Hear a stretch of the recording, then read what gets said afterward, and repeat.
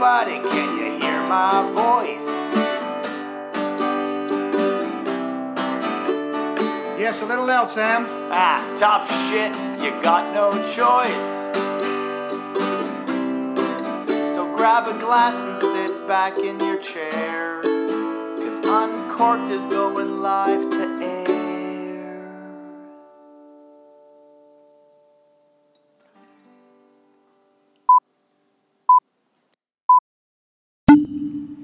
That Boutique Broadcasting Company presents Uncorked. The Whiskey Sessions. I'm Dr. Whiskey. I'm Boutique Dave. Hi, Dave. Hi, Sam. How you doing? I'm all right. You look tired. It was a busy weekend. It's been a busy few weekends, but yeah, I did get some sleep last night, so I'm back on form, I think. Good. Well, the run up to Christmas really is whiskey show season. Where have you been? This weekend, I've just come back from Viborg in Denmark.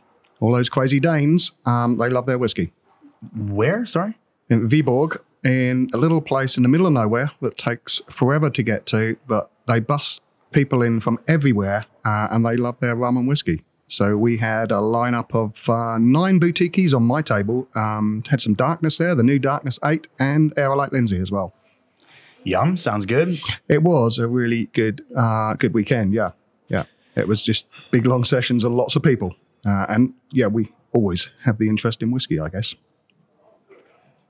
Last time we were talking about American whiskey, and I think we promised we would have another episode because we barely scratched the surface. Yeah, there's an awful lot more to talk about, isn't there? But not today. No, you've changed the schedule very, very quickly. What's happened, Sam? Well, you can probably hear in the background, that's a bottling line. We are in our warehouse at Adam Brands watching World Whiskey Blend be bottled as we speak. That's pretty exciting, isn't it? Yeah, watching the bottling line running is always an exciting opportunity. I don't see it that often. I've seen it in a few distilleries, but yeah, it's good to have our own. So this happened. So sorry. Well, we will get back to the topic of American whiskey. And I think we covered sort of the big boys first to scratch the surface. And we will get more into craft and into rye and into the different worlds of American whiskey in a future episode. But today we have a guest all the way from beautiful Brighton. It's not you, Dave. Well, no, sorry. It's not you, Dave Worthington. It's not me. I didn't go. If I got on the wrong train, I could have ended up in Brighton. But I got on the right train this morning. Apparently it takes 3 trains to get here. Isn't that right? Our guest, Dave Broom. Hello. Hello. It's not really Dave. It's just me doing another voice. Sorry. We're good. Yeah. So our guest today is Dave Broom. Well, hello there. Nice to be here, guys. So we're not going to do American whiskey, Dave. We're going to talk about world whiskeys, and that's why we thought it'd be awesome to have you down. So America is no longer in the world. Is that it? Oh, God. We're going to get this technicality. No, of course it's in the world, Dave, but it deserves its own focus. Wouldn't you agree as an expert in the field? If you insist, Sam. I'm just going to have some water. It's gonna get worse. All right, Dave, if this is how we're starting, this is going to be a great podcast. Listeners at home, pull over if you're driving. Pour a dram if you're not. You're going to need the medicine. Oh, how did you get here today, Dave? 3 trains and 2 taxis. Because I'm lazy, really. Well, the taxi bit is a lazy bit. The trains were a necessity. But hey, you know, it's an absolute delight to be here. It's good to have you. I wonder if we could quickly talk about how we all got here, because I think the world of whiskey, you can hear from my accent, I'm from Toronto. Dave Worthington? Yeah, I'm from... Yeah, where am I? I've come down from Bedford today, but how did I get into whiskey? Quite a long story. I've told it many, many times, but really I started as a whiskey blogger, volunteered for lots of whiskey shows, and ended up being asked to come on board full time. How did you get here, Dave? Into the world of whiskey. Yeah, well, the trains we've covered. My first job when I left school, before I went to uni, was working in a bottling line. So this is kind of familiar to me. And learning how to drink in toilets with bottles stolen from the bottling line, which I presume does not happen here. I haven't seen any of that. It's a tradition we hope to maintain to this very day. And subsequent to that, you know, I worked in Oddbins, sold whiskey there, began writing about booze for off-license news. And then when I went freelance, began specialising in whiskey. So yeah, my entire working life has been in drink. And whiskey's made up a significant chunk of that. So why whiskey? Dave, what's the special? What's the thing about whiskey that turned you on? Oh, what turned me on was, I was introduced by my sales manager. I'm an engineer by background, and my sales manager came in one Christmas with a bottle of whiskey and twisted my arm basically for me to try it. The first year I tried it and liked it, but it didn't just float my boat. It didn't just blow me away. But the second year he came in with a different bottling. They were both small batch independent releases from an independent bottler. The second time he came in, it was a 15-year-old Kalila. And when I took one sip of it, I thought, jeeps, this is like nectar. Why am I drinking this shit? And I just wanted to find out everything I could about whiskey. I started off, I'm an ex-rugby player, so I drank Guinness until it dribbled out the corner of my mouth. And still can do that. It's a party trick that I have. I always drank, red wine in polite company. And my father was in the Navy, so we drank a lot of rum, and my kids still look at rum, not really interesting rum, but just rum, just drink rum to fall over, really. And rum hot toddies is what my kids grew up on. We still look for rum when we're not well, and we make hot rum toddies when we're not well. Your turn, Dave. What's the thing that's okay? I can hear you're from Scotland. You worked in shops, but that's not enough to really spark the fire of why whiskey. I suppose the why whiskey thing was my dad drank whiskey, and my uncle worked in the whiskey trade. I was brought up around whiskey. In Glasgow, you can navigate your way by pubs and and whiskey warehouses in those days. But it was always this kind of thing that my dad drank, and it was just this blends and whatever. Not that I'm disparaging blends in any way, but it didn't really engage me in any way, other than kind of nicking it every so often and having half bottles of whiskey to take with you on hikes and etc. etc. And then I've told this story before, but I was up in the far north of Scotland. Going to Cayley with a friend, and we decided that we really should have something to drink on the way. And he grabbed a bottle of Talisker, and we began drinking this bottle of Talisker in the car. Somebody else was driving, and that was kind of it. Because suddenly these flavors just seemed to make sense, and they were really different, and they seemed to just speak to me. And they spoke about landscape and language and culture, and they just seemed to be part of the place. And that kind of sowed the seed. And I suppose when I was kind of in the right place at the right time when I joined Off License News, because single malt was just beginning to take off. It's the late 80s. And I began going to Islay. And I remember meeting Jim McEwan. I would say Jim really got me thinking about whiskey in a different way rather than just through process. He began talking about, it is made by people, and we would drive around Islay and he would slam the brakes in the car and we'd leap out and we'd smell seaweed and gorse flowers and cause crashes. And so this is when he was at Bowmore. That's when he was at Bowmore, yeah. And that really kind of made me think about whiskey in a different way and just began to get more and more interested. And I think once you get bitten by that bug, that's you. Yeah. That's you. That's you for life.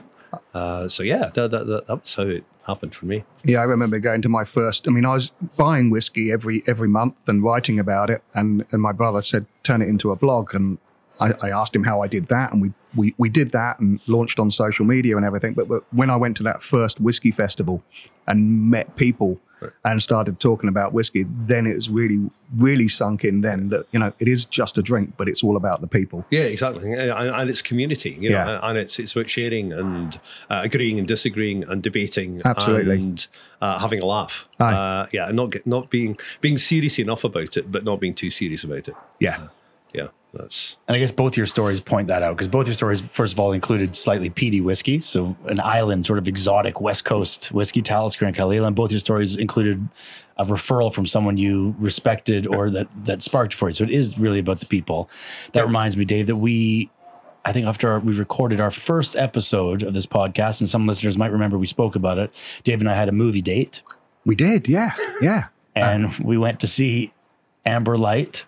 We certainly did. That was and I sat down for a full length of a film for the first time, I think, without falling asleep without leaving the room. I don't fucking believe you. There's no way that's the first film you've seen. In full length, yeah. I think so. I'm pretty certain. Well, look, it was an honor to share that experience with you. And Dave, I'm sure it's an honor that it was your film. Yeah, I fell asleep. Yeah, but I'd seen it before. It was a documentary almost, wasn't it? I mean, it was a real piece of work. It wasn't. But it explores this, doesn't it? What is it about whiskey? It's the what is. So can you summarize the film maybe for us, Dave? The film is, I can tell you what it's not about. The film's not about how whiskey's made.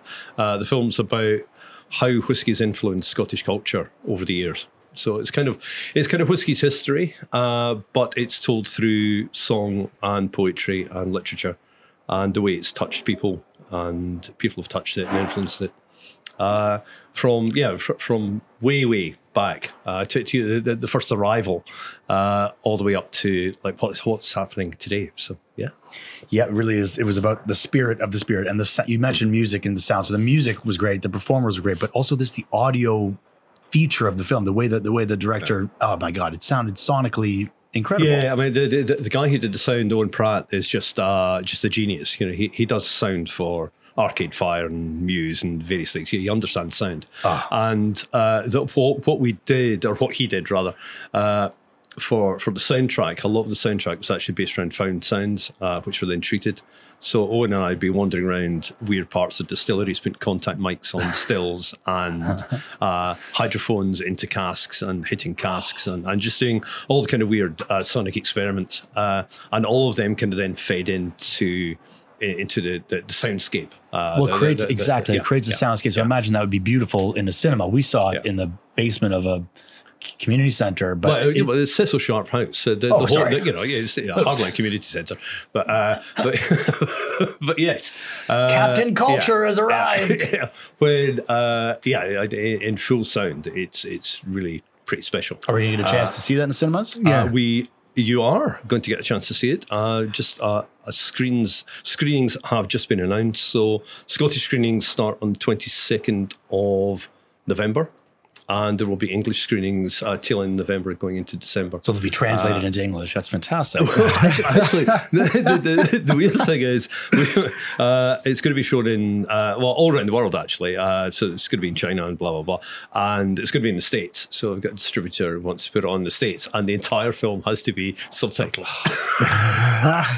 I'm kind of really flattered and deeply insulted at the same time. So it's going to be travelling all around the UK as well. So everyone will be able to get a chance to see it. Yeah, it's on at the Cameo in Edinburgh, but also Odeon's. It's in Shetland. So a lot of small local cinemas. Picture House look like taking it up. So check amberlightfilm.com or .co.uk for details on that, because dates are getting added by the day. I definitely want to see it again. Yeah, I'd love to see it again. Yeah. Good. Thank you. And there's going to be a soundtrack album. And there's going to be a DVD. Yeah. There will be a DVD. Really? Do people still have DVDs? There's going to be a DVD. No, surely we just download it. There's going to be a Betamax. There's going to be we've got a vinyl soundtrack release, which is definitely happening, actually. Yes. That I believe. The vinyl, I believe. The Betamax. And potentially some bottlings as well. Who knows? Nice. Yeah. There's one question in particular that no listener in the whiskeyverse will let me get away with not asking you while you're here, but I'm going to save it for later. Well, we have a few whiskeys if that's okay. I think I know. I can anticipate what is coming. Okay, good. It was you mentioning .co.uk and .com that reminded me of it, actually. But let's skip that. We don't need Scotch whiskey when we've got the whole world of whiskey. So this episode, we want to focus on that. Though, basically, any country in the world that buys Scotch whiskey and that has enjoyed blended Scotch and single malt boom over the last couple of decades has started distilling their own whiskey. But why don't we start at the beginning? When was the world started drinking whiskey? I think Dave and I were talking last episode about the growth of whiskey making in the USA, and how often when you get into whiskey, and a lot of people think that American whiskey is sort of the cousin or the offspring of Scotch whiskey, old world, and America's the new world. But most things happened in tandem. There's all this evidence of agrarian farming, distilling going on in the U.S. in the 1600s. And that's parallel to what we have evidence of in Scotland. So we saw those industries grow in tandem. What's the original six or the original five? What are the original? That's a hockey reference for anyone who doesn't get original six. I apologize. Who are the original old world distillers? Well, I think we need to start off in Ireland, across to Scotland, and then the immigrants really going across to the US. US and Canada. So you got the American whiskey that we were talking about last week, and the Monongahela Rye. Monongahela. Can't say it now. Monongahela. Monongahela. And I guess now the Japanese, they'll be almost 100 years old soon, won't they? So in the next couple of years, I think they'll be celebrating their 100th birthday in the industry. Yep. Nice. So we can call them vintage. I think it's worth recognizing that most people listening, that might be news. Because I think a lot of people think Japanese whiskey is a new thing. Yeah, but so many people go, oh my goodness, where did they come from? It's well, they drank it all themselves, and it's... So where did it come from? I know the 20s, Masataka Taketsuru was over in Scotland. Maybe do a little quick brief history there? Yeah, so I mean, what happened in Japan? Very strong trading links with Scotland for heavy industry. So whiskey began to go across with that, simply because of those kind of industrial links, and I think like any culture, as it began to open up, the lure of the imported suddenly took root. But then various Japanese distillers decided that why should we just be importing it? Why can't we make it ourselves? So by the end of 1918, 1919, there's various distillers wanting to start making whiskey in Japan. And this young chap called Masataka Taketsuru was sent over to Scotland in 1919, actually, 100 years ago, to study whiskey making, essentially, to find its secrets. He then returned back to Japan, having married his landlady's daughter. Yeah, he was only here for 18 months. He was a fast mover, but the firm that sent him over had gone into administration, so he wasn't actually being able to apply his knowledge to the firm he'd been employed by. But by that time, a gentleman called Shinjiro Tori, whose company eventually became Suntory, also wanted to set up a whiskey distillery. He set up at Yamazaki. Taketsuru became his distiller. Boom, there you go. And that opened 1923. So, I mean, it's been around for a long time. So why don't we start? I mean, we're talking about world whiskeys. We should start, as any good tasting, I believe, should start with a good blended whiskey. Let's start with a Japanese blend. This is Hibiki, and we can pass around or fill our glasses. And however long this takes, we can always edit it afterwards. If we're dribble. Hibiki, Japanese harmony. Hibiki, Japanese harmony. So yeah, no age statement on here. Yep. But all about different parts. And I guess when you're talking about Japanese blended whiskey, a topic that comes up these days is what is Japanese blended whiskey? What's in it? I guess with Scotch we know that it's going to be grain and malt mixed together. Same thing in Japan, same tradition? Sort of. The trouble with Japan is that there are no regulations. Something which, actually, to be honest, has really only come to light in the past few years. That the Japanese industry has essentially been, you could use neutral grain spirit if you want. There doesn't have to be a minimum age. You can blend whiskies from around the world into a blend and then bottle it as Japanese whiskey quite legally in Japan. So the good news is that this is now being addressed, and I would reckon within the next year, probably 2 years, there will be a regulatory framework set up, which will be pretty similar to what exists in Scotland. You see, it's good news. Why is that? Is it been? Because regulations are a good thing. You look at what's happening with Japanese whiskey at the moment.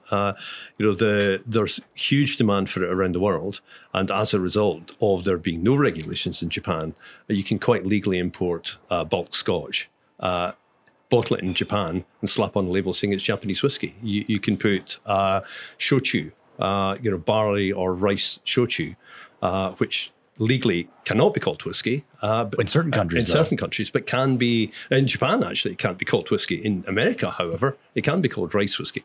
So you get all of these southern distilleries which have never made whiskey in their lives suddenly saying that they're making Japanese whiskey. guess And it's really, really worrying because Yeah. I think it's coming back. And to the extent that people are now looking at any bottle of Japanese whiskey going, well, I actually don't trust what's in it. See, that's dangerous. yeah, When you yeah, undermine the trust of the yeah, category yeah, that's been established over almost 100 yeah, years, yeah. that'd be a shame. Yeah, it is strange when you're in the States and you see, and look, if the pursuit is great flavor and they're using rice spirit because they're allowed to, fine. That sounds absolutely fine. I don't think there's a problem there. The problem would come if you're selling that rice spirit for the price of a Hibiki 21-year-old. Yeah, but you're also not making it as a whiskey because you're making it using koji and etc. So Yeah. technically speaking, can you call it whiskey? Yeah, blah blah blah. So yeah, you just got to be careful and you just got to trust your trust your distiller to some extent. The single malts, absolutely not a problem. The blends, I say, especially some of the older blends, watch out. Okay, well, some of them. here's the Japanese blend. But Hibiki Japanese Harmony is 100% Japanese. How do we know that? You know that. 'cause I know that. Okay. Yeah. I know. You just have to trust me. I'm Scottish. It says right I'm on the Scottish back. and the journalist. Trust me. Yeah. But the Japanese aren't the only ones that have used Scotch whiskey to make whiskey in the past, have they? No. I mean, I know the South Africans were doing that a long time ago, were importing new make spirit from Scotland and blending it with their own make. India. They still do a lot of it, do they? I mean, it's really interesting. I remember speaking to you, Sam, about this a while back. You can go onto HMRC website to look at where all the bulk whiskey is going to. And it's extraordinary what countries. I encourage you to do that. If you're listening, it's pretty fascinating. it will name all the firms who are importing the bulk whiskey. And, the Scotch industry, the Scotch industry isn't doing anything wrong because bulk exports are part and parcel of how the industry has been built up over years and years and years. But it is interesting to see how much is going abroad and where it is going, and then you try and work out exactly what it's turning up on. Well, the tradition, like you say, it's a tradition in Japan to use the spirit of the master, of the teacher. So there must be this old tradition of doing it. Similar. I mean, that's I think that's a wonderfully romantic way of looking at it, to be honest. I think there's a far more kind of prosaic way of looking at it, which was during the 60s and the 70s, the demand for whiskey was so vast in Japan that they could not produce enough domestically to be able to satisfy that demand. So they imported huge amounts of spirits, predominantly for really dodgy tasting low-end blends. Which were, diluted with neutral grain alcohol. Domestic. For domestic consumption only. It's a really complex, really complicated area, and the sooner it gets sorted out, the better. Yeah, and it's a fascinating thing to me because I think when you look at the original five, whatever, the five corners of the globe. The Furious Five. The Furious Five, Canada, Ireland, Japan, USA, and Scotland. Japan probably is at the top of that hierarchy, if there is a hierarchy. I know that Scotch whiskey and single malt especially still has that kudos globally. But Japan, if you look at prices, a bottle of 25-year-old Yamazaki will be £6,000. A bottle of 30-year-old Ballantines is £300. Yeah. And never mind Canadian on that list, who also uses 9.09% other domestically, and in the USA, sometimes Scotch, sometimes bourbon, sometimes prune juice. It's also a vast amount of Canadian whiskey going into Japan. Vast amount. Yeah, I looked at that too on the tax. Yeah, you can see that as well. Well, sure, they can add rice spirit, they can add corn whiskey from Canada or rye whiskey from Canada, and all of it. So they're all integrated. But I do love this Hibiki. Me too. It's a great place to start. Harmony is a romantic word, and it's a romantic name to put on a whiskey, but it's exactly the objective when you're blending, is to make something that's beautifully balanced. And this smells so appetizing. Well, who was sort of leading the charge? Because I guess the last episode we were talking about how really these industries grew up in tandem, and it's unfair to see the U.S. as the offspring of Ireland and Scotland. There are plenty of craft distillers now that we can see as the offspring of these innovations, but at that time, who was driving the bus? Who's driving the bus? To be honest, I would say probably the French and the Dutch, and the Spanish. to some extent as well. You know, grain distilling, or with go ahead, sorry. with grape distilling. You know, so a lot of distills which initially were coming out to the States were coming out with the French. So their pot stills would be cognac stills coming out, or indeed, you know, as you were saying, Dave, you know, with the Dutch and the Germans coming in, and then Scotch to some extent. But yeah, it's just this great kind of cross-fertilization that takes place. You know, if you looking at rum, if you look at sour mashing, you know, sour mashing was a rum technique.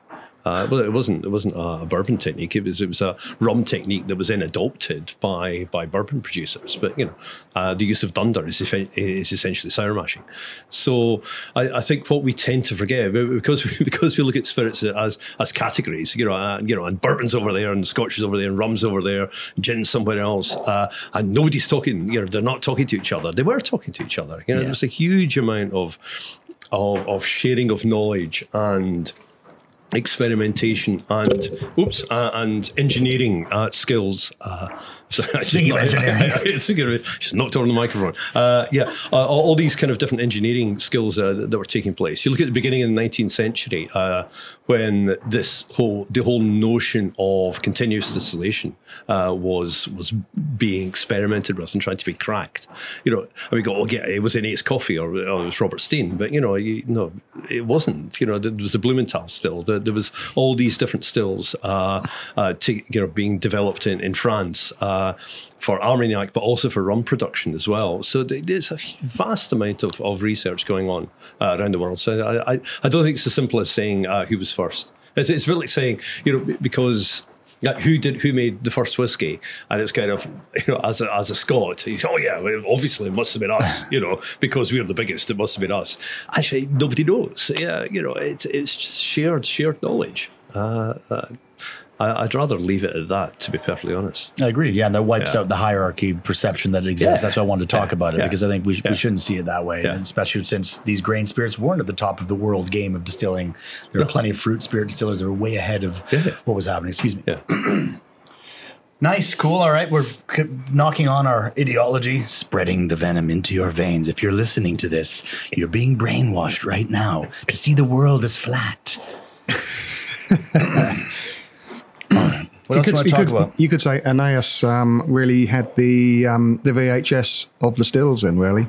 Yeah, I mean, what Coffee did was pick up on Robert Steen's design and perfect it. He just perfected it. He could have fine-tuned it, you know, but Steen himself took his idea from what was happening in France. You know, so, you know, there was all this kind of, all these people are trying to do something, trying to crack the code. And the sour mash process, I know lots of people in the bourbon, we were talking about it, you know, they always say about Dr. Crowe, who was a Scotsman, but he just perfected it. He perfected it, but for bourbon only.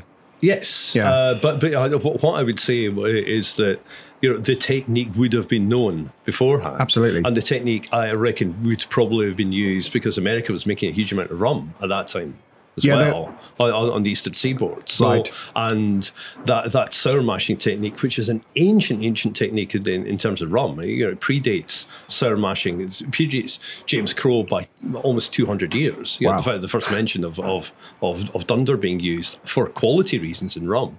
I mean, what Crowe did was actually work out the science behind it. Yeah. He was just a clever guy who was educated and taught them how to use instruments properly. Yeah, because he was Scottish. Yeah.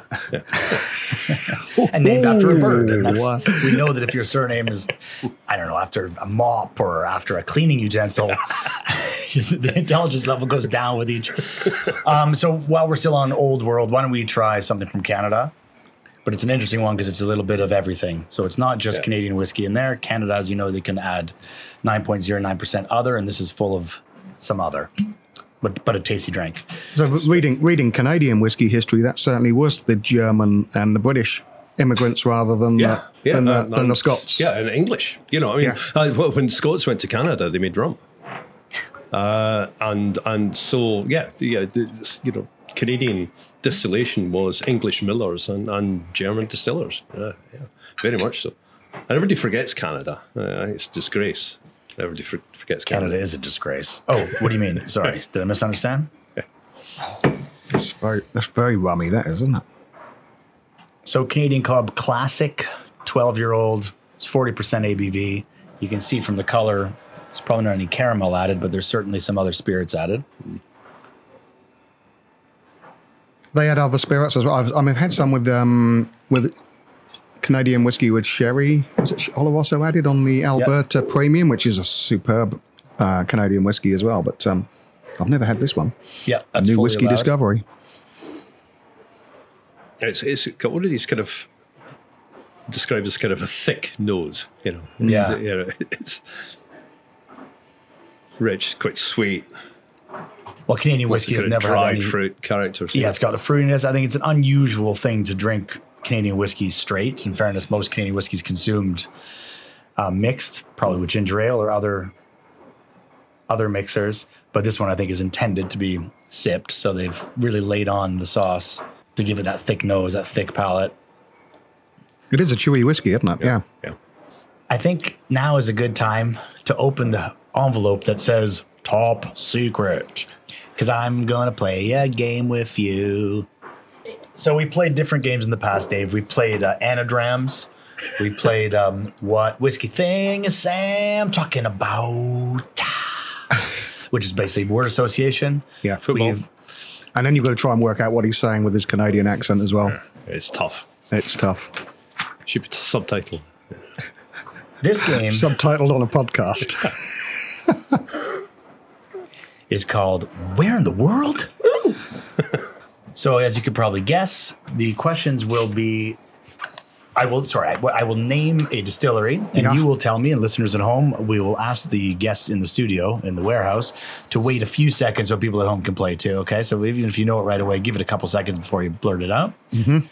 And then we pull a cork. Let's cue the background music so we have something cheesy going on in the background. And to buzz in, we will pull a cork. So if we could equip ourselves with some bottles with some good corks, that would be great. I should have grabbed them when we stop for a break. So we name the distillery. We name the country, and then when it was founded. That's good. And their capacity. Yeah, for bonus points, Dave. I've been reading all morning. No, I want to know the fermentation times of Nantau. No, I'm joking. But yeah, you guessed the premise. You have your buzzer, Dave? Very good. And Dave, sounds great. Squeaks don't count. It's got to be a full exit, full pull out, okay? I want to hear. Yeah, there you go. That's good. Oh, Dave's trading one world whiskey for another to see if you get a different. Oh, that's nice. It's tidier in a way. Yeah. Nice. B flat, nice. Yeah. Oh, C sharp. Okay, guys, I think they work.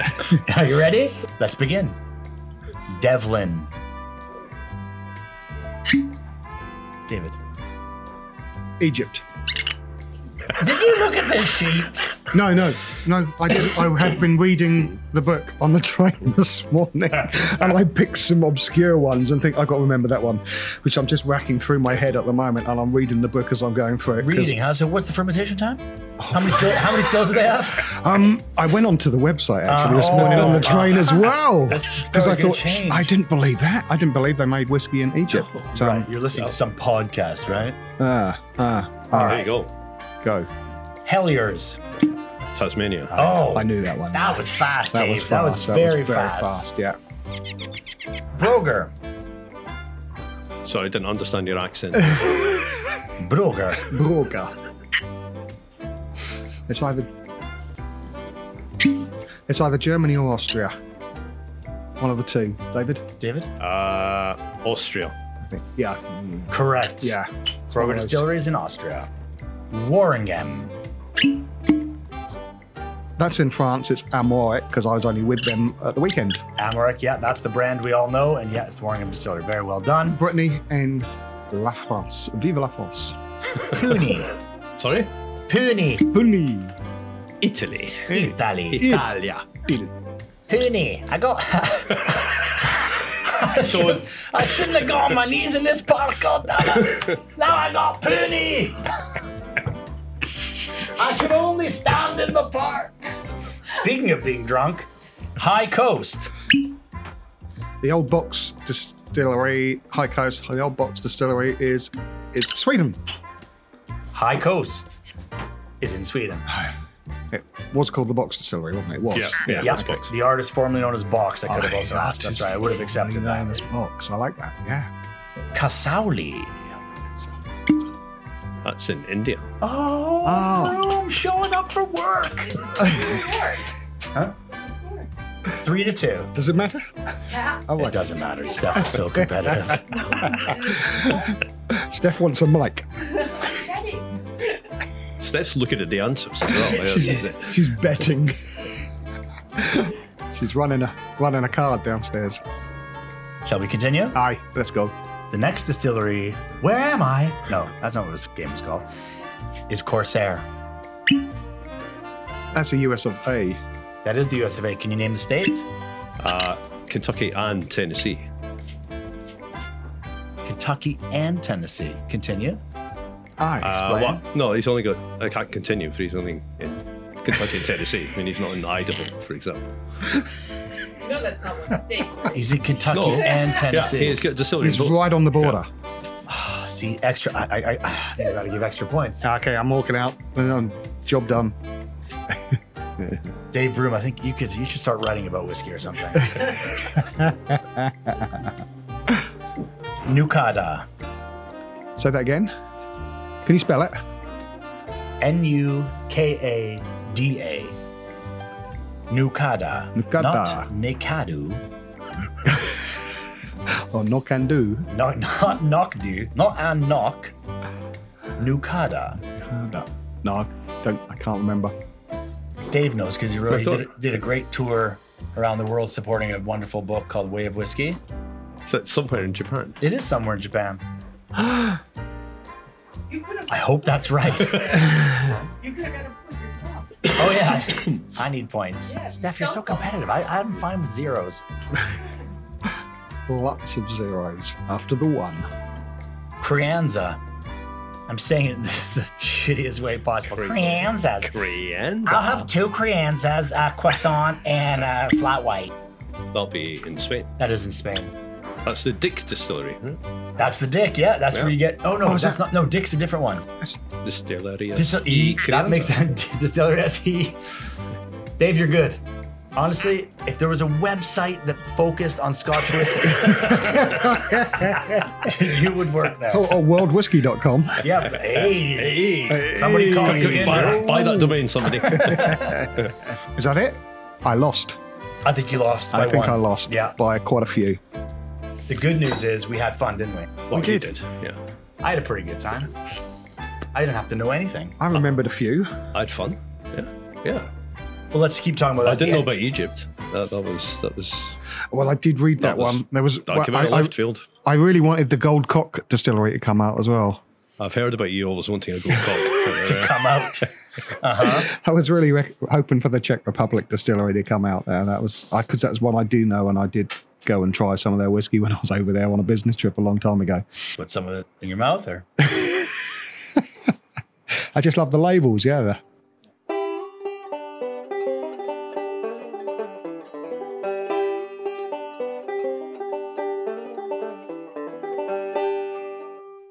Should we pour some South African whiskey? yeah. Well, if we're going to do that, let's start talking about the sort of the new world. Now, Yeah. these distilleries might not be born yesterday, or might have been around for a bit longer than that. But as I said earlier, I think the whiskeys pass the water to Dave. Every country in the world that drinks whiskey, whether it's American or Scotch or Irish or the classic 5, the old Furious 5, everywhere is producing whiskey now. Now, many fruit distillers around Europe have moved over to grain, and all over the world, America, Taiwan, Canada, craft small malt distillers and rye whiskey makers are popping up everywhere. So let's try a few. I know, Dave, you're right. Under Boutique, you keep popping that cork. Under Boutique, there's quite a few world whiskeys, not just Scotch whiskeys bottled. Yeah, we bottled whiskey from right around the world nowadays. We've got some whiskey from Japan, Australia, New Zealand. Say the newest world whiskey is South Africa, and this is a single malt from Three Ships Distillery. But we bottle whiskey from across Europe with Sweden, Swisky, Switzerland, I love saying Swisky every time I get them in Swisky. Sweden and Germany. We've had some German whiskey, but this is a single malt from South Africa. It's a 6-year-old. It's 3 years in bourbon, and then 3 years finished in PX casks. I was really fortunate that I went to the distillery earlier this year when I was doing a couple of events out in South Africa, and I managed to swing by and actually stay at the distillery for one night. And it's just, the Angel Share there was just an amazing experience. They lose something like 8 to 10%, and if you get in there early in the morning, it's pretty heady. You gotta leave the door open for a bit. Yeah, they have huge ventilators in there just to extract the air, because if you rush straight in there, I think you'd probably fall over.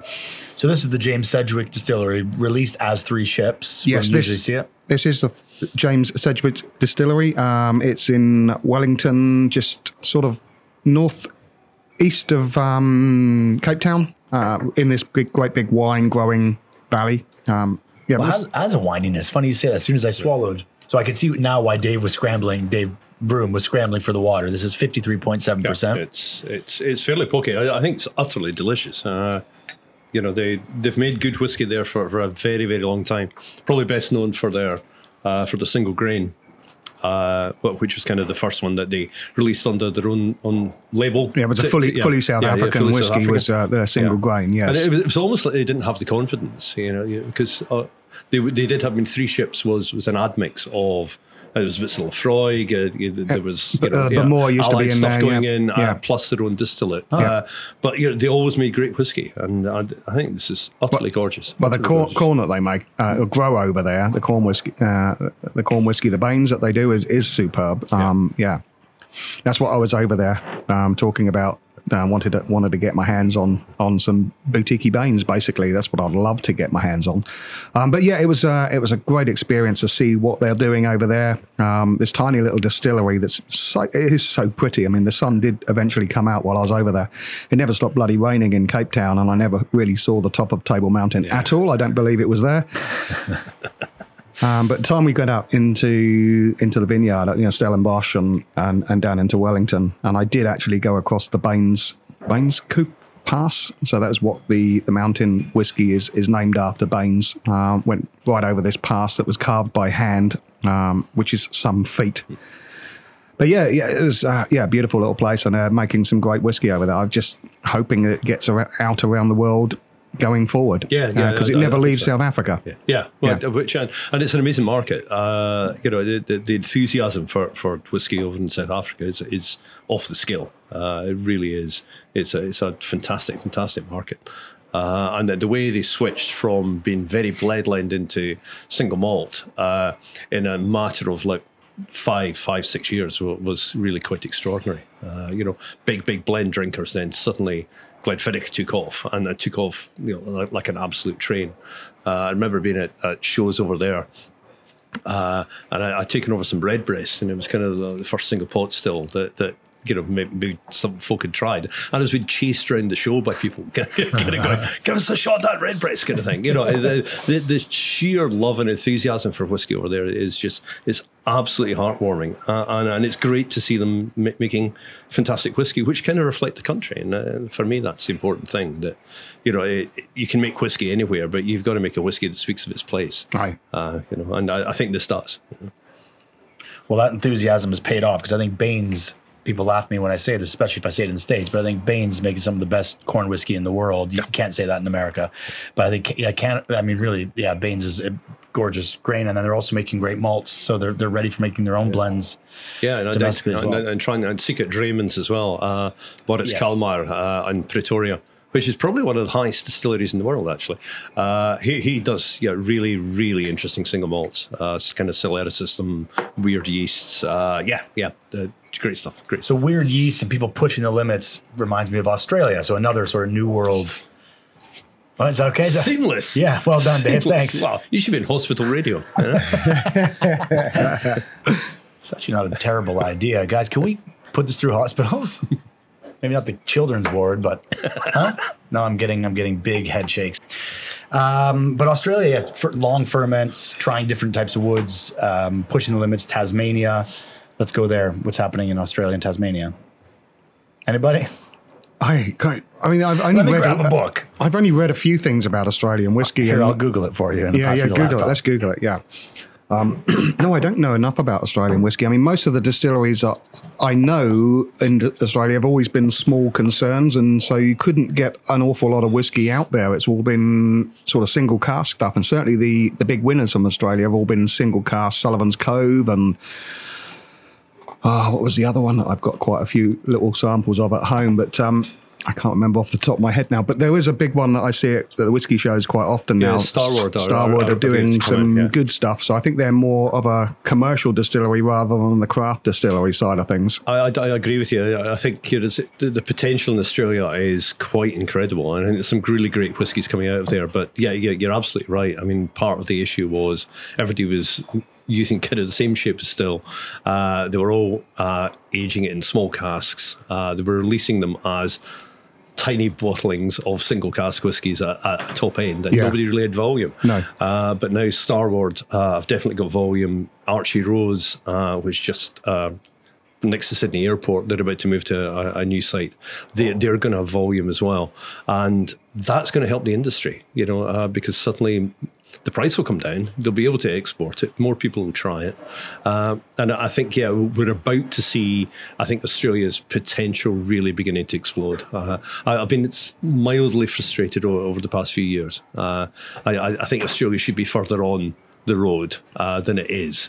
And I think with these two guys beginning to look at volume, I think we'll really start to see more variation beginning to appear within the Aussie whiskey market. But it's And interesting- that's great news. It's interesting you said about the spirit reflecting the place, because I think that does reflect the place, because it's Tasmania that slowed the whole process down. Tasmania refused to grow. Most Tasmanian distillers refused to grow to be widely available. They were happily selling a barrel of Sullivan's Cove for $1,000 at a slow pace, and only making their craft whiskey at the scale that they could afford to do it for till the end of time. Whereas in Australia, Western Australia, is a different attitude. It's like we can be bigger, we can be bolder, we can go for that. So they are going for it. Oh, no, there's nothing wrong with volume, and there's nothing wrong with being small. If that's going to be your model, it's fine. If everybody is doing essentially the same thing, it's frustrating, you end up with not sufficient variations in the theme. Yeah, they all had the same stills, weren't they? Most of them were using exactly the same Bill Lark stills or something like that. Yeah, So but it's beginning. Some really interesting ryes coming out there. People are really playing around with it. There's peated whiskies. The quality of the wood is incredible. Because they're using wine quality wood. Yeah.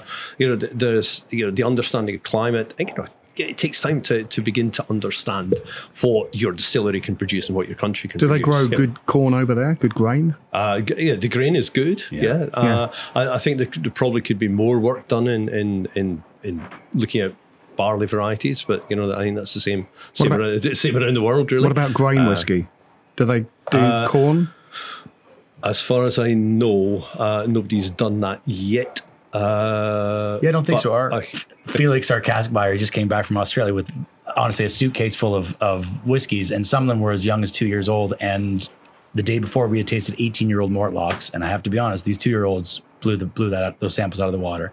It was a time that you realize, wait, Scotland needs to look out. Yeah, I think Scotland. It's a really good point. I think some distillers have got it in Scotland, and I think there's an awful lot of other distillers who are still astoundingly complacent about what's happening in the rest of the world. It's kind of, well, we've had the dominant position for 100 years, which Scotch has had. Therefore, we must be the best. Therefore, we just need to keep on doing what we're doing, and don't worry about anybody else. Well, sorry, guys. But Dave, isn't there something to be said for that? Because in 20 years, we're going to go back to vinyl. We might go back to Scotland, because when all this innovation has gone too wacky, and but things have to move forward. You don't have to overstretch it. You don't have to try and be what you're not, but you have to continue. You have to be cognizant of what is happening around the world. And for me, one of the great things about Australian whiskey or Swedish whiskey or whatever is that they've defined themselves as being not Scotch and therefore defining themselves as being where they're from. Yeah. Whereas Scotch, I think, because it's been on its own for so long, hasn't really defined itself, doesn't really know what it is. It's this kind of existential crisis it's going through. You know, who am I? What's my role in this new whiskey world? And I think some distillers have realised it and grabbed it and sort of say, well, you know, place is really important, flavour is really important, and we can define what makes Scotch different to everything else around the world and use our dominant position in an advantageous way. But other distillers simply aren't, and I think they will be caught out. I mean, Scotch is unique in that it was founded upon, you know, the blended industry rather than the malt industry. Whereas all the new distilleries, these new world distilleries, are starting up from you know, building their own market, building their own style, which was exactly what the old Highland distillers would have done 150 plus years ago. It was their local market, and this is what these guys are trying to do today: is to stamp and saying this is, you know, getting that local following, getting that support from their local communities. It's back to being a community drink. Absolutely, yeah. Well, one of my favorite things about Australian whiskey, which we were just speaking about, is, you know, the whole world has different. You've just been reading the book. Okay, maybe. No, I did. At least I'm not Googling it on my phone. Oh, no, you're not Googling it on my phone. All right, anyway. I didn't find anything useful in the book. But I do think, as a Canadian who moved to Scotland and learning the word like cleric, or what the name of the spirit when it comes off the still. You know what the name of the spirit when it comes off the still in Australia is? No. New Milk. New Milk. Which I love. Ah. Yeah, or Mountain Dew. Mountain Dew. That's New Milk. I like New Milk, yeah. Yeah. What's that, like colostrum? Yeah. It's the healthiest bit. Yeah. Life-giving. The water. It's like, yeah, water. It's Latin for, New Milk is Latin for colostrum. Or colostrum is Latin for Australian whiskey. All right. Where else in the world is making great whiskey? I know that we've been over to see Patrick at Zidam. Thank you. Yeah. Making rye and malt and still fruit spirits as well. And they're always playing with different yeast. When I last spoke to Patrick, he was talking about playing with different yeasts, and I love that they have a multitude of different still sizes and shapes as a multitude. Hey, sneaked it in there without the book, Sam. Oh, and I just remembered, sorry, thanks for pointing that out. Legally, we have to always reference the books that we're using for these programs. I have not lifted anything from this book other than lifting the actual book itself, which I'm worth saying that Dave Worthington has a few segments in this book. But this is the Clay Risen edited. Oh, no, it's edited by someone else, actually. I'm going to screw that up. Let me get it right, and then we'll do a sound cut later. Sorry. Continue, Dave. Seriously, no, we record it all live. It's completely live, and it's totally smooth. We don't even edit it. I've forgotten what I was even talking about. I know it's hard to believe, but we don't edit this at all.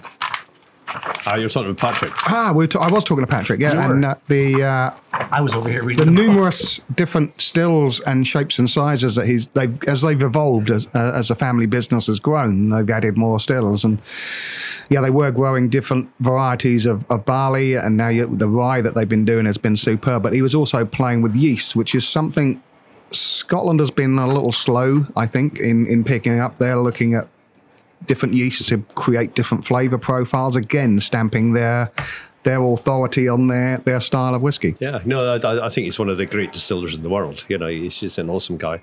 His spelt, I don't know if you tried any of the stuff he's made from spelt. It's amazing, you know. Yeah, he's a really smart boy. I think there's some great stuff coming out of Scandinavia. I think some amazing stuff coming out of England. Yeah. You know, the first releases from Lakes are off the scale. You know, right. They're just fantastic. Yeah, utterly fantastic. The New Make Spirit that I've tried off of Lakes and the Cotswolds and of the English Whiskey Company, the New Make Spirit or the New Milk, has been you know, I could drink it. I mean, I'm all about the New Make and drinking it off the still or tasting it. I'm not drinking bucket loads of it, but tasting it straight off the still is just one of my favorite things to do. Is just you just get that character of the distillery of what they're trying to do there. So yeah, we've got some great distillers in the UK as well. But Worthy, isn't it weird that I was just at the Oslo whiskey show on the weekend and trying to convince people to try the Cotswold 3-year-old, the boutique bottles. So you must see this all the time. Do people turn their nose up when you say, hey, try the English whiskey? You know, there's a 6-year-old you have. Do people, or do they reach for the 19-year-old Clynelish? I didn't have. I mean, we did have the 3-year-old Cotswolds on the table in Denmark, and everyone wanted to try it. Nice. And yeah, they did. They wanted to try it. I've never had an English whiskey before, so let's go for it. Cool. Yeah, That's the right spirit. they were really up for trying new stuff. Yeah. I think things have changed fundamentally recently. You know, it was the case. You know, it was.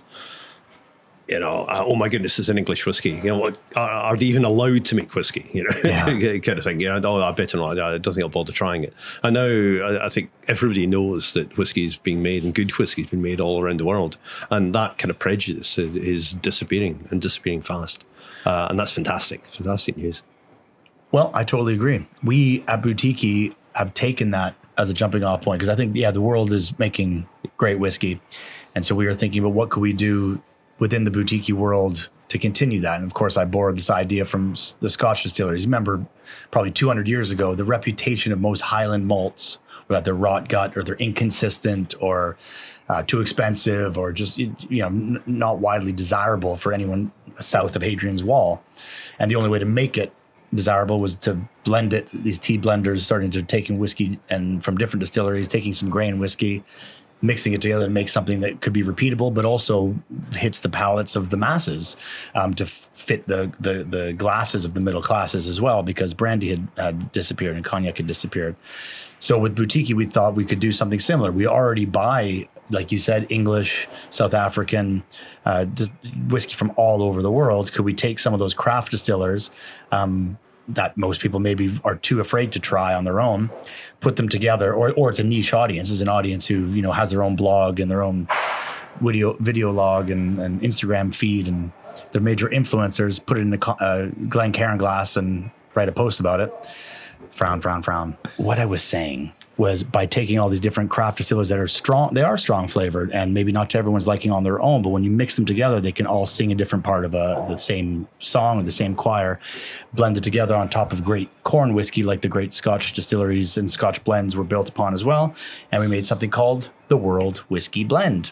And we've had that noise in the background the whole episode, and that is, I think, about 3,200 bottles of that Boutique Company's World Whiskey Blend going down the line. Yay! Yay! That's the first ones. Long last. Yeah. So the idea behind that was really to try and make a whiskey for the way the world drinks whiskey. Most Boutique releases are one-off, single casks or small batches, high strength to be drunk by some nerd with a Glencairn glass.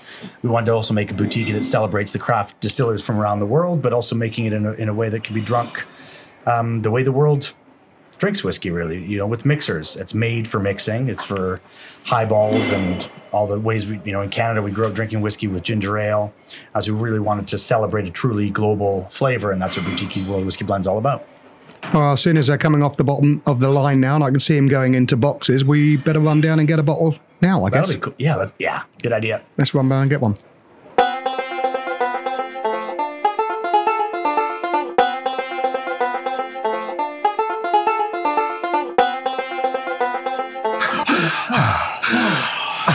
I've got it. It's so much bigger in real life. Wow. It looked so small down there. So they are bottled in 70 centiliters, 700 mils. Most Boutiques are in... All Boutiques are 500 mils at the moment. But yeah, they're never, Boutiques never said they're single cask or even cask strength. But yeah, some of them obviously are. This one we bottle at 41.6% alcohol by volume. Why 41.6, Sam? It's just a nice drinking strength. It is perfect, is it? Dave's got it. Dave's going to open it. Mr. Broom is opening the bottle. That's the first one off the line. First one, yeah. Well, first one we've grabbed off the line. There we go. Sounds the same as every other whiskey.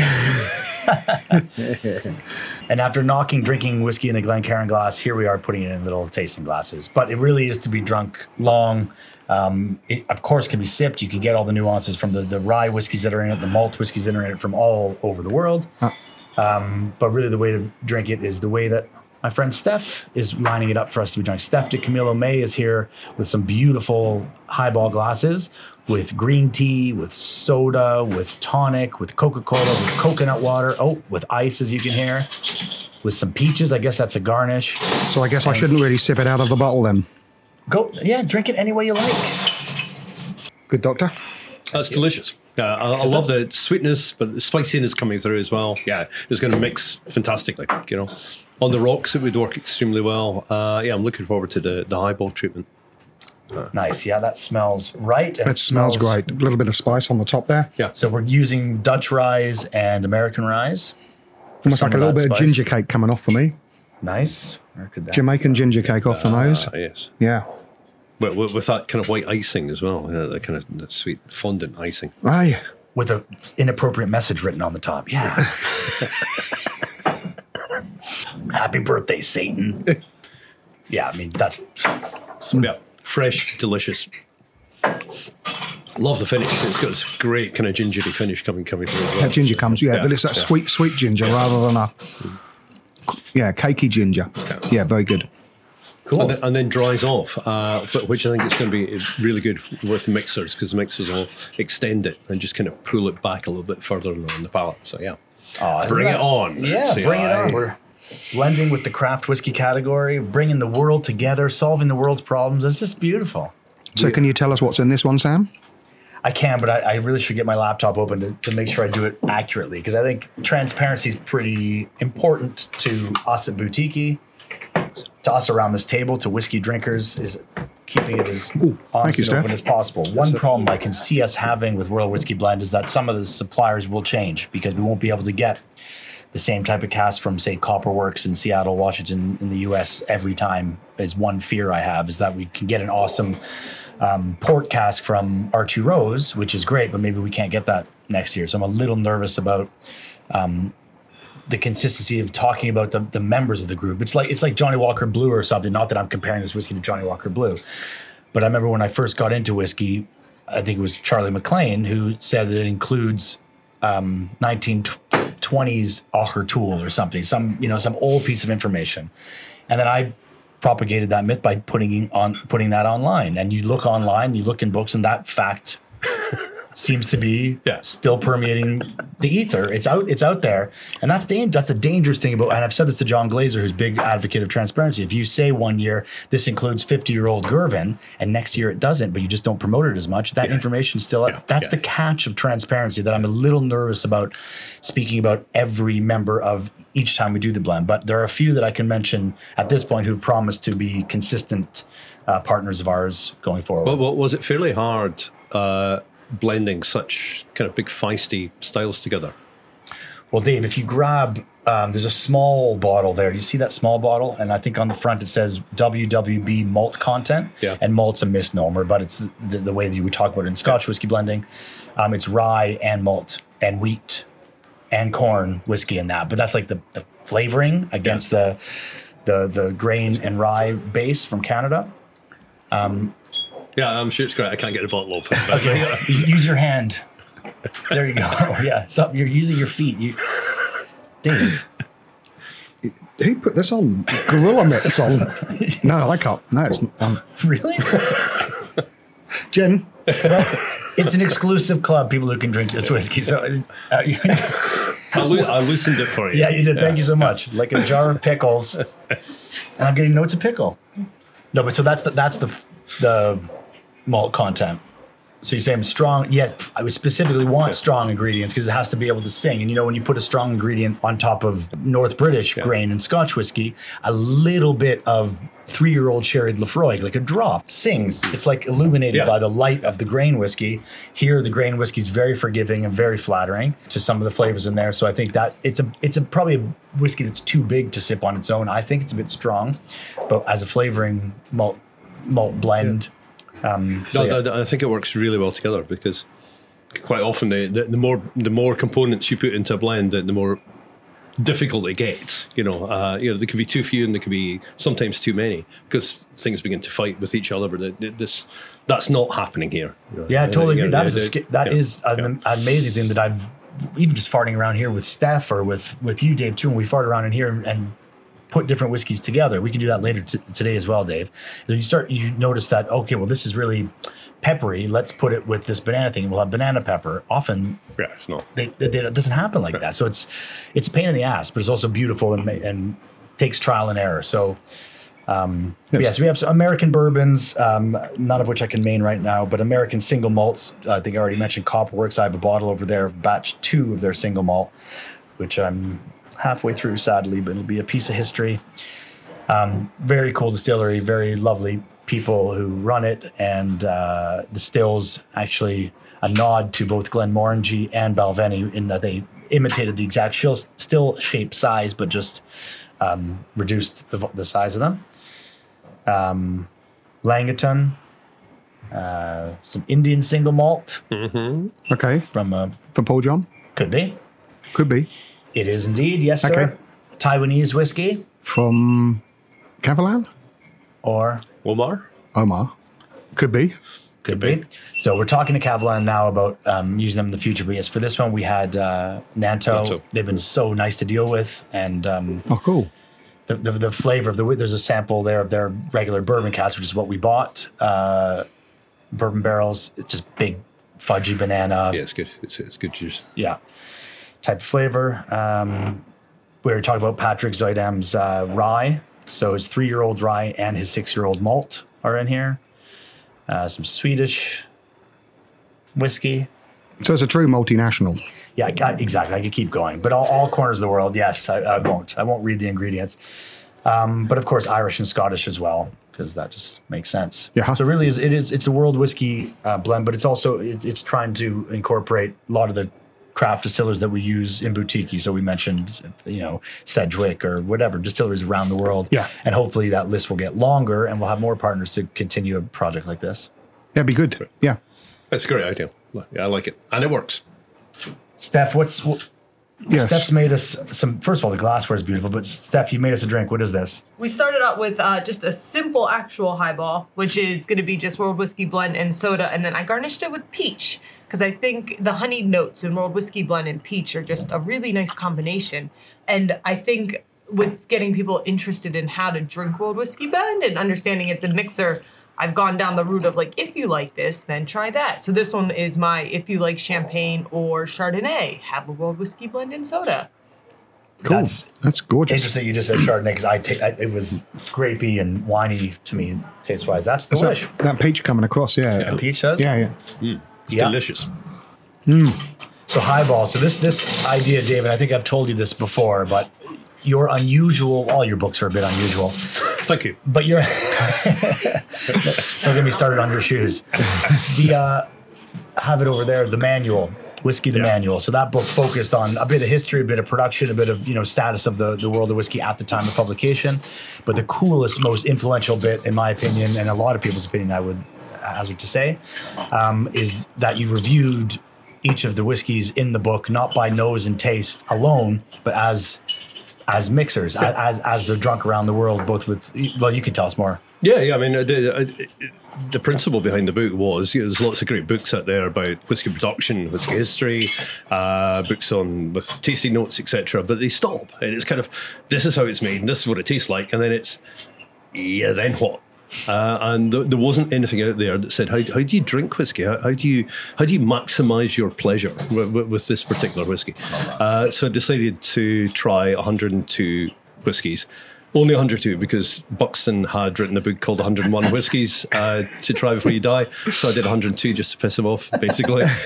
So 102 whiskies, and they were all tried five ways. Everything was tried with soda, ginger ale, cola, then green tea and coconut water, because green tea and coconut water are the big mixers either in Latin America or Asia.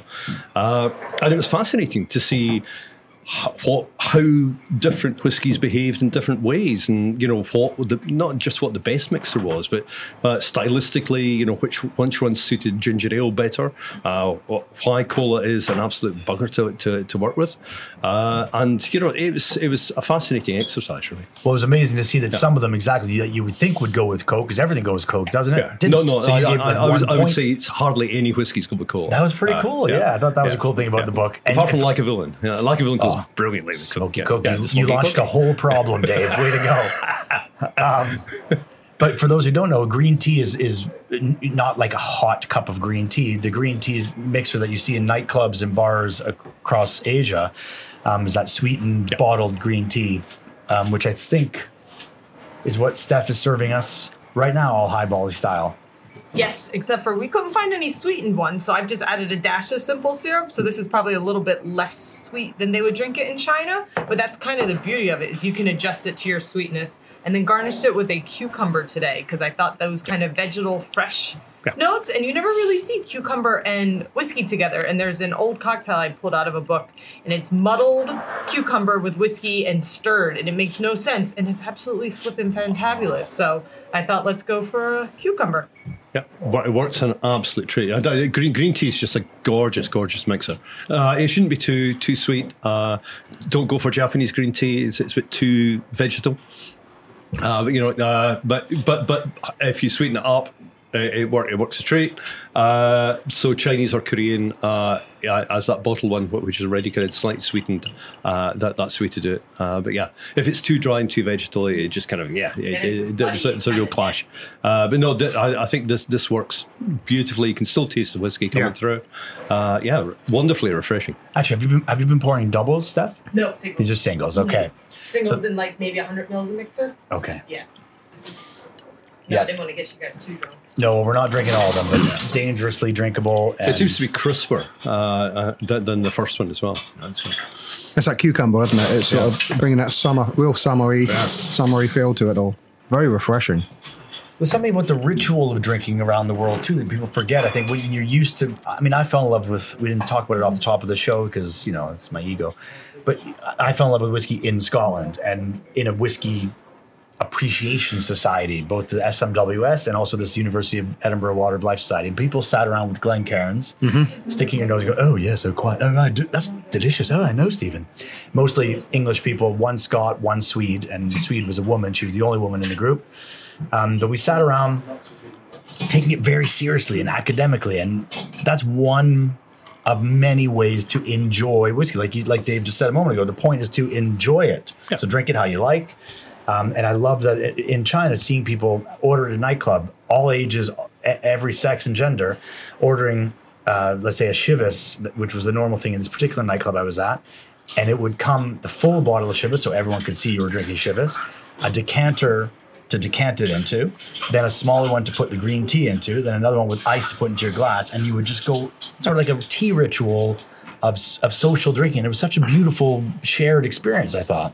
I think that's so important. There is people sharing whiskey and enjoying it and just using whiskey not to get hammered on, but it's just there as the social lubricant. I think as something just which binds people together, and they're not taking it too seriously, but it's there and it's part of that ritual, and that's what whiskey has done for hundreds and hundreds of years. That's its potency. That's whiskey's power. There's not many other drinks that you can do that with, that have that sort of ritual. I don't see people sitting around with bottles of gin and tonic. No. And you don't see it with cognac, but you see it with whiskey. I think in the UK and probably Western Europe, that if you go to Asia, if you go to Africa or wherever, Latin America, boom, that's the way you get your whiskey. You get the bottle of whiskey, you get the lots of ice, you get mixers, so you seem to be drinking a bottle of whiskey, but you're actually drinking it very dilute, and it's just the way to enjoy it. We think it's weird, and it's not. It's kind of sensible. It's actually a really sensible way to drink it, but the kind of the reverse, and one of the problems that I found with the manual was that the people were coming up to me and going, "But I don't want to drink my Lagavulin with Coke." And I go, "Well, you don't have to. This is an option. This is kind of showing that there are alternatives. You don't have to drink it one way. You can drink it whatever way you want." Yeah. That's exactly what I say to people as well. I said, well, just go into a coffee shop. How many ways can you have coffee? I have my coffee. It's either short and black or long and black. I don't really want all those sweet things. I know they're all there. I don't even look at the menu. I just ask for an espresso, a double espresso, and an Americano. And that's the way I like my coffee. But, whiskey, I do like to experiment with the other flavors because this is exciting. But yeah, and some whiskies, you'll say, fine, I want to have it neat, or I want to have it in the rocks. It's depends what time of the day, what the weather's like. It's just a drink. Relax with it. Yeah. But Dave, I think someone like you, don't undersell yourself. I think someone like you saying something like that and publishing it in a book is massive, because I think a lot of people who are worried can I add ice to my whiskey? God forbid ginger ale. Yeah. If I care about whiskey, I'm not supposed to do that. Well, they've learned that somewhere. For someone like you saying that, I think changes people's comfort with drinking. It's good for all whiskey to be able to approach it like that and actually enjoy primarily. What do we have here now, Steph? I see green apple, Granny Smith's, my grandmother's favorite. This is gorgeous. This is our whiskey tonic. So this is the creation that we came up with last year when we were targeted with having the most epic night we could possibly throw for people. Whiskey, a little bit of Fever Tree tonic on top, and then Granny Smith apple, which makes absolutely no sense. And it's so tasty because I hate tonic, and I would still drink this. So something happens. This is gorgeous. I mean, this is the best yet. Yeah. It really shouldn't work, but it does. It shouldn't. It makes no sense at all. But something about it, the rye, the honey, the sweetness, it takes out the bitterness from the tonic really nicely. Yeah. Well, it's those kind of estery top notes, and and the apple coming And the apple, together. Yeah. No, that really, that's taken me by surprise. That's a cracker. I mean, I can't see anyone not liking this. I mean, there's none of that. I can taste the whiskey, but you still got that apple, and you've got that little bit of tonic coming through. But most people think of whiskey, and they just think of burn. I don't think of whiskey and burn, I must admit, but it's the way I think people used to drink it when they was as a student. And this, I think, will be the way we can get people who are like, oh, all my girlfriends I don't drink brown spirits.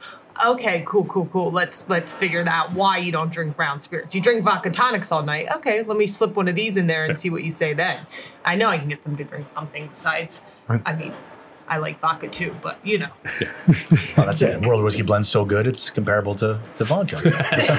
That's great. As good as vodka. We can put that on the bottle, right? Yeah. What was the other thing you said, Steph? Fucking fantabulous? Or there was some other... Fantabulous. Yeah, we'll take that. Dave, you can have that.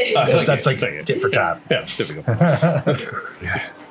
All that work, and how many episodes of blending did you go through? How many variants did you get to this? And it's being compared to vodka now. Well, we'll take it. No, I know. Oh, there is a mental block for a lot of people. You say, "Oh, would you like a whiskey?" And "Oh no, I don't drink whiskey." But people have gravitated to gin. There's a massive gin boom. Of course, we all know about why. What's been the thing about it? People are connoisseurs of juniper? No, it's because they know how to drink it and they're comfortable to order it with tonic.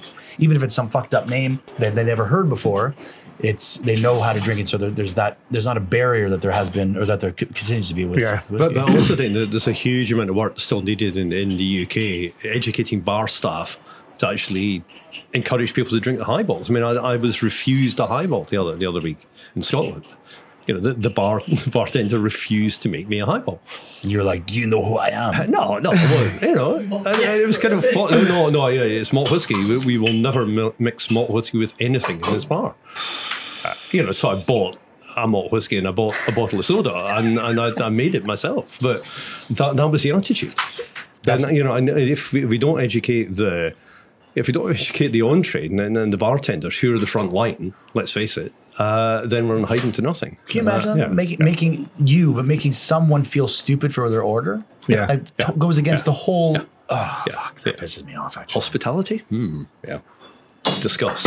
But that's what we're up against. Put in the hospital and hospitality. Yeah, that is. You're absolutely right. Pits. Oh, I can see Steph working hard over there. So I keep going back to just the straight spirit to remind myself what's in there, because it is a totally different side. There's I smell green apples now, probably because we just had that green apple garnish tonic. But the power of suggestion. It is really, that freshness, the kind of grassiness coming through as well, which is one reason that it goes so nicely with the green tea, probably. How long did it take you to put this together? How many 25, hours? 26 seconds. Yeah. I think the actual recipe was very difficult because it was different ingredients all the time. We didn't know Toby Cutler, our head spirits buyer, and Felix, who I already mentioned, and Wingo in the States, who we last episode woke up early in the morning. There'll be another episode of Wake Up Wingo one day, we hope.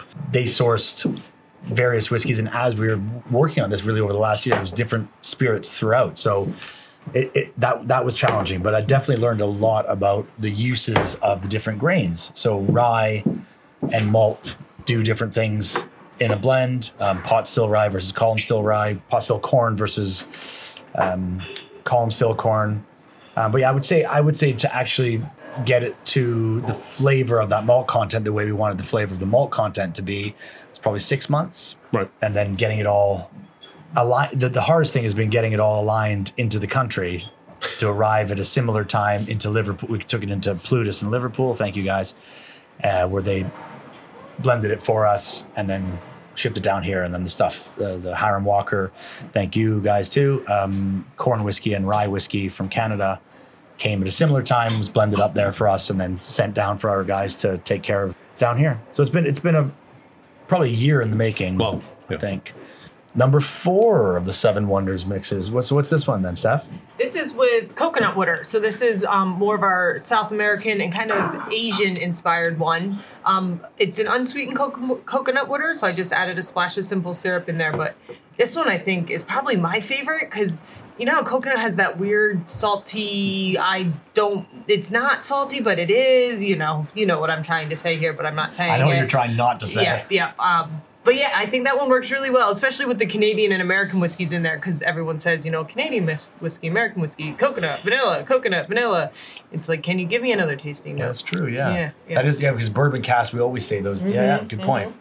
So you've just added coconut water to the whiskey here, Steph, And a splash of simple syrup. and a splash of simple And then we syrup. garnish that one with lime. Garnish of lime. Yeah.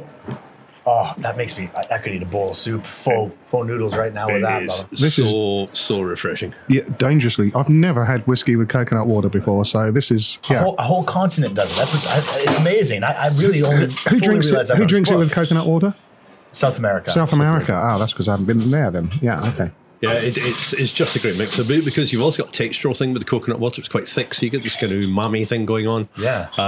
As well as that kind of salty, almost bitter character. And it's just fantastically complex. The key with coconut water, which obviously you've done here, Steph, is keep it cold. If it's not cold, it's like miso soup. It's really horrible. It's really not good. So yeah, have it nice and cold, but hugely, hugely refreshing. This is gorgeous.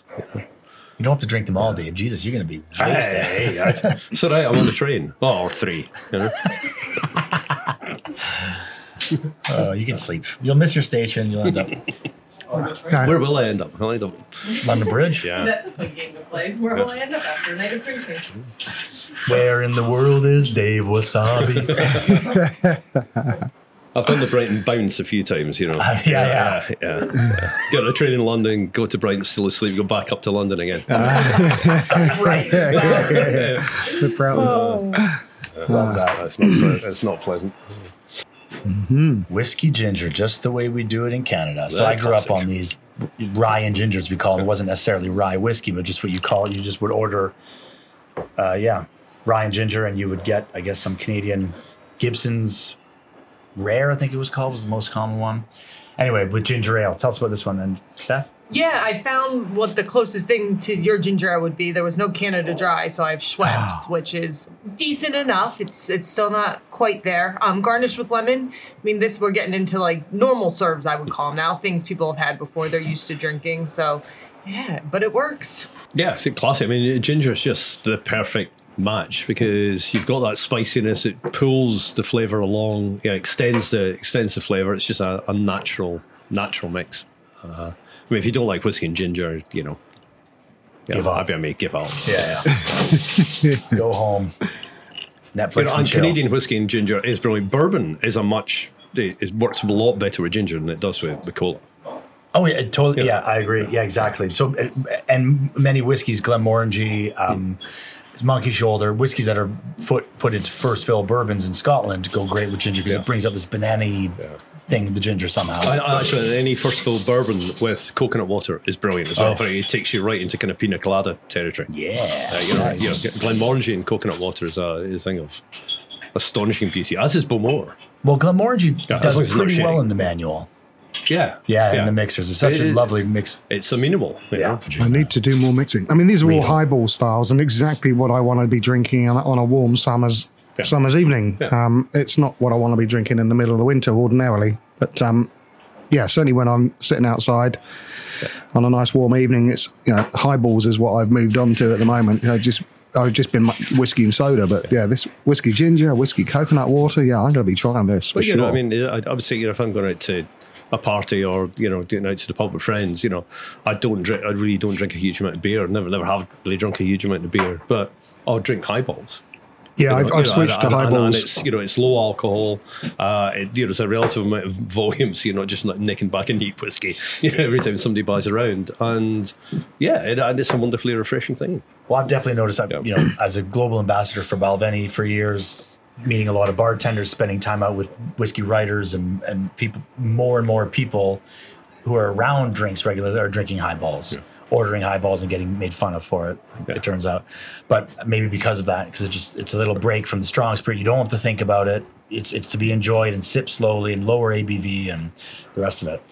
Ooh, another one. Thanks, Steph. What's this? Whiskey Coke. So Coca-Cola. We could have gone for the fancier ones, but we went for red old normal Coca-Cola. I made sure, though, to get the one with real sugar, because nowadays with the sugar tax, you get the one with the fake sugar, and that shit's gross. Don't drink that. It's bad for your health. It'll kill you. Go back to real sugar. So Whiskey Coke, slice of orange. This is the one I think everyone wants to poo-poo on, but it really makes sense. Like, Coke is actually really tasty and really complex, and when you think about all the herbal notes, vanilla in there, cinnamon, the clove, everything, it just works really well with whiskey. Yum, yum.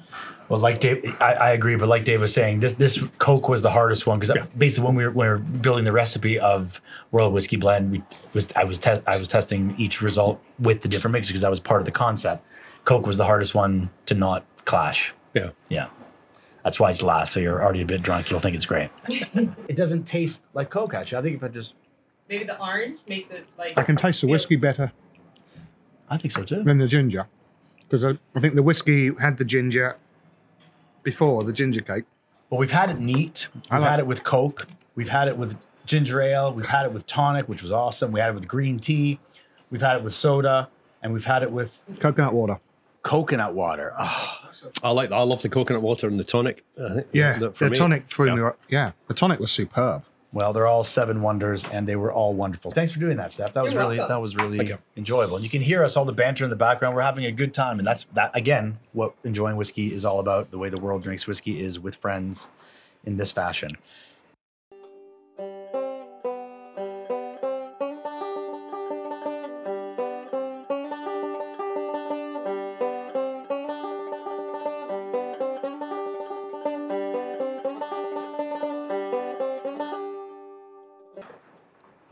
The interweb. We were talking about books, and Dave, I noticed today you didn't bring in any books. Usually you bring in a lot of textbooks. I did normally bring in a lot of books, but I decided not to bring so many in. I did get them all out last night, and then I just bought in Ingvar Von's Malt Whiskey Yearbook in my bag just to read up.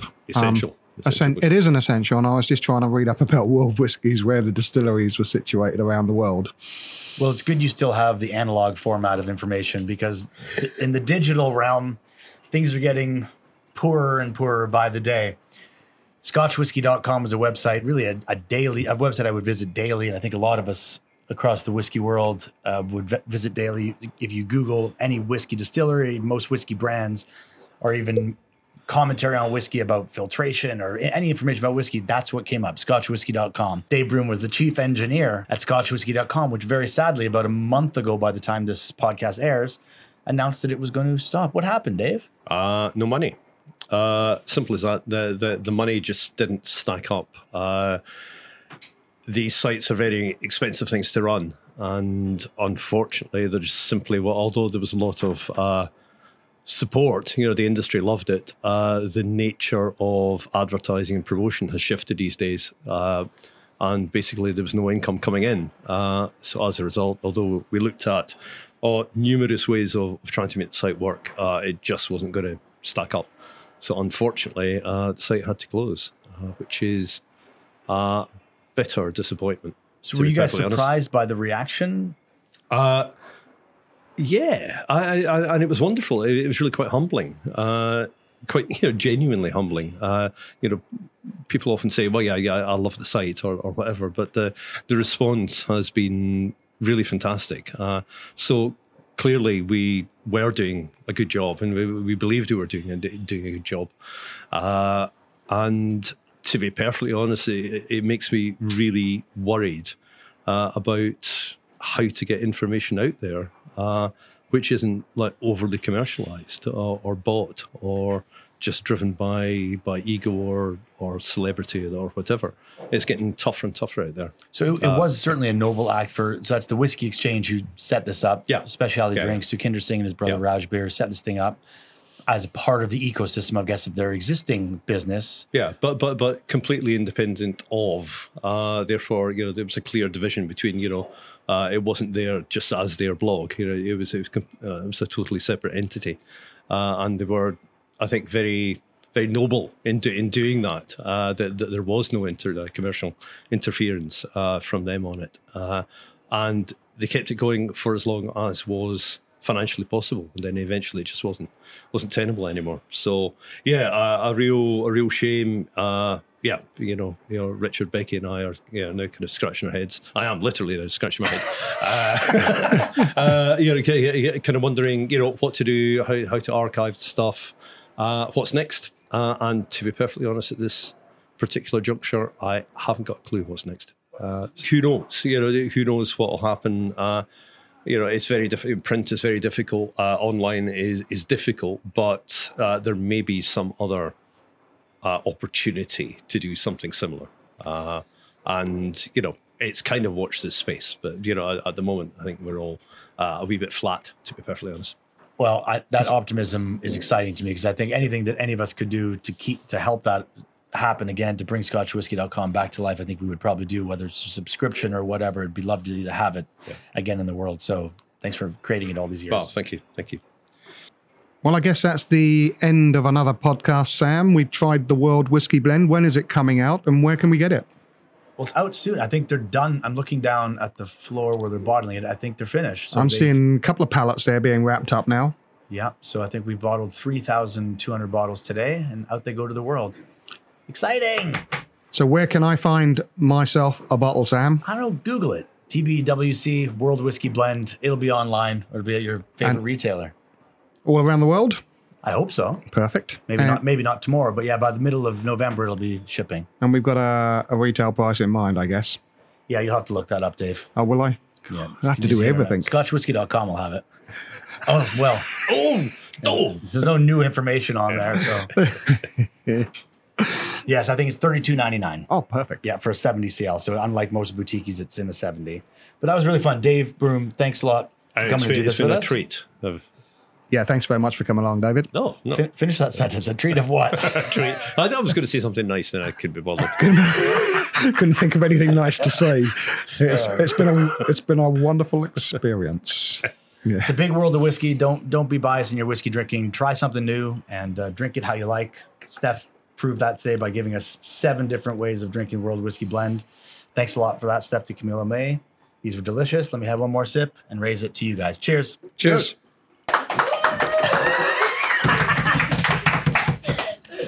This is filmed in front of a live studio audience. Hey everybody, can you hear my voice?